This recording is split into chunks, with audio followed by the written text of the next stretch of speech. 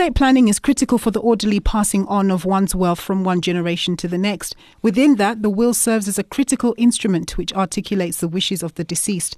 Given the complexity of this area of law, having the assistance of professionals to guide one through the process is essential, and apparently it's not just in the preserve of the rich. Well, to discuss some of the issues, I'm joined on the line by Albert Coetzee. He's the co-head of sales at the 91 Investment Platform.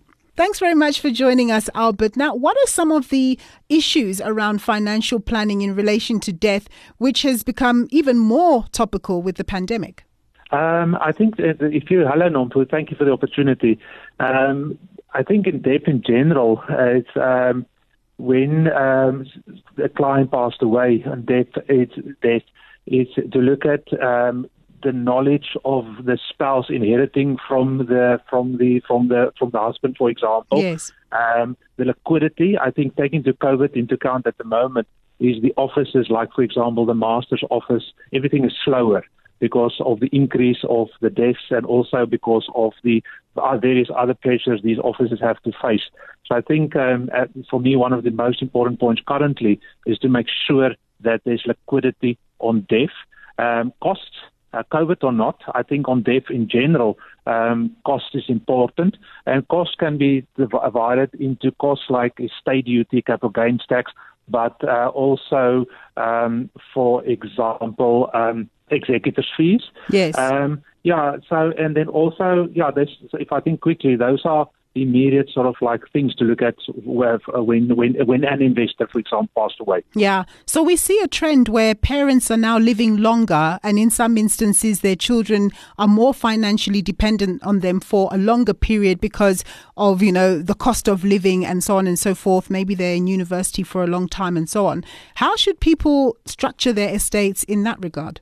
I think a very good point, Nomfu. People need to be, I'm not saying they're not, but if you ask me, I think people need to be almost more aware that when the father, the mother passed away, that they can be. So first of all, they need to look as to see if they can get independent financial advice early at the early stage and not leave it for too late.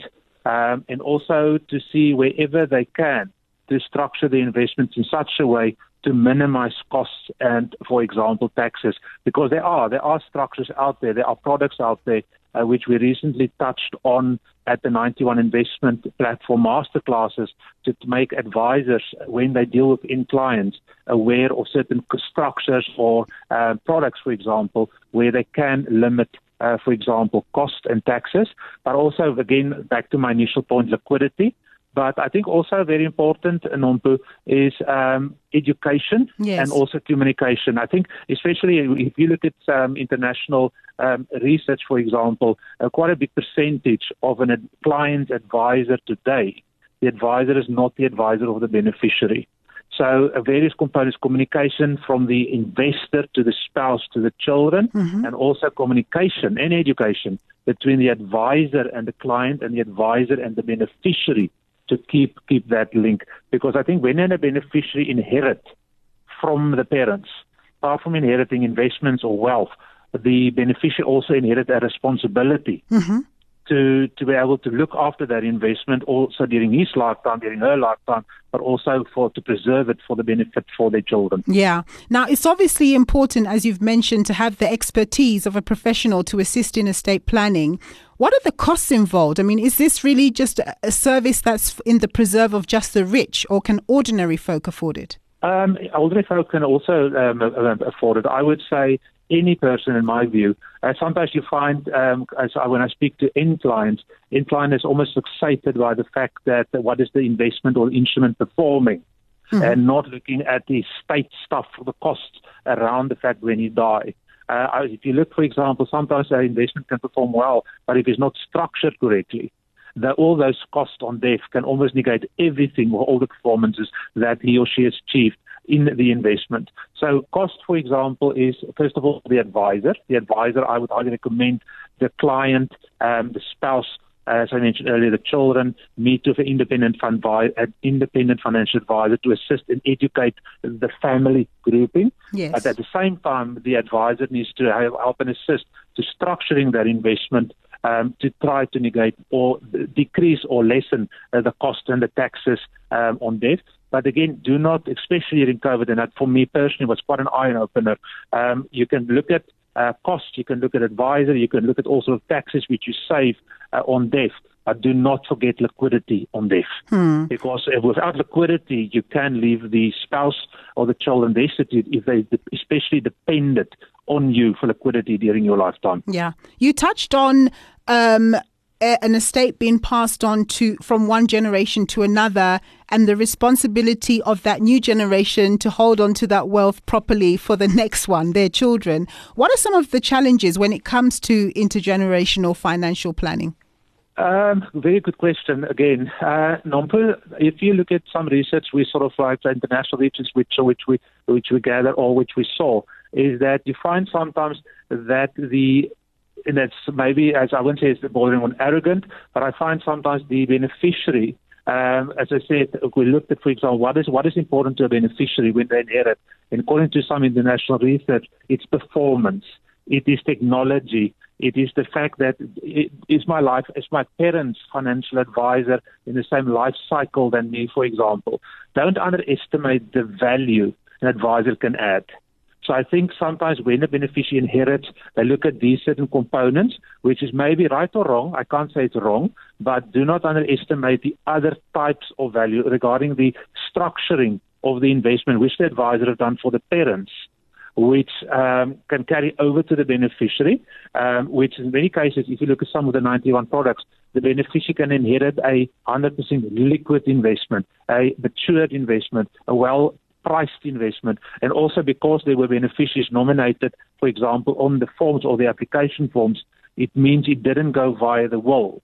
Didn't go have to pay executors' fees, didn't get the master involved. So the beneficiaries inherited a very well priced from a cost point of view on death. Yes. But my question always is the beneficiary aware of it? Yeah. And tell us about where trusts come into it, because I think to a certain extent you've described them.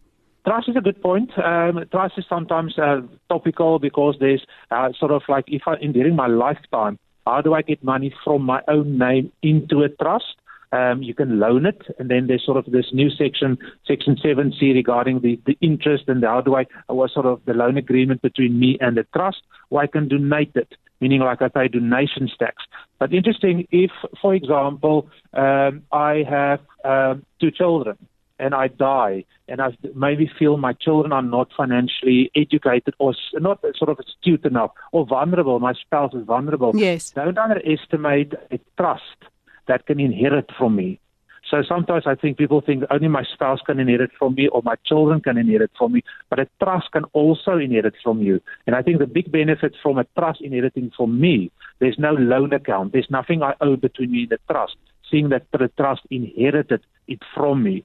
If, for example, I'm thinking aloud here, if my spouse, for example, have dementia, so I would be very worried if I die, who would look after my spouse? That's right. Now, if the trust or testamentary trust, for example, will inherit from me, the trust or the trustees can, for example, look after my spouse. So I think especially on death, the trust in general is topical, but I think especially on death, a trust can also inherit from a investor. Right. And then what about the complications that come around with not necessarily, an estate that has offshore investments? You've got offshore investments, but there's not necessarily a will in that jurisdiction that speaks to that. How complicated does that get, and what needs to be done to not make it complicated?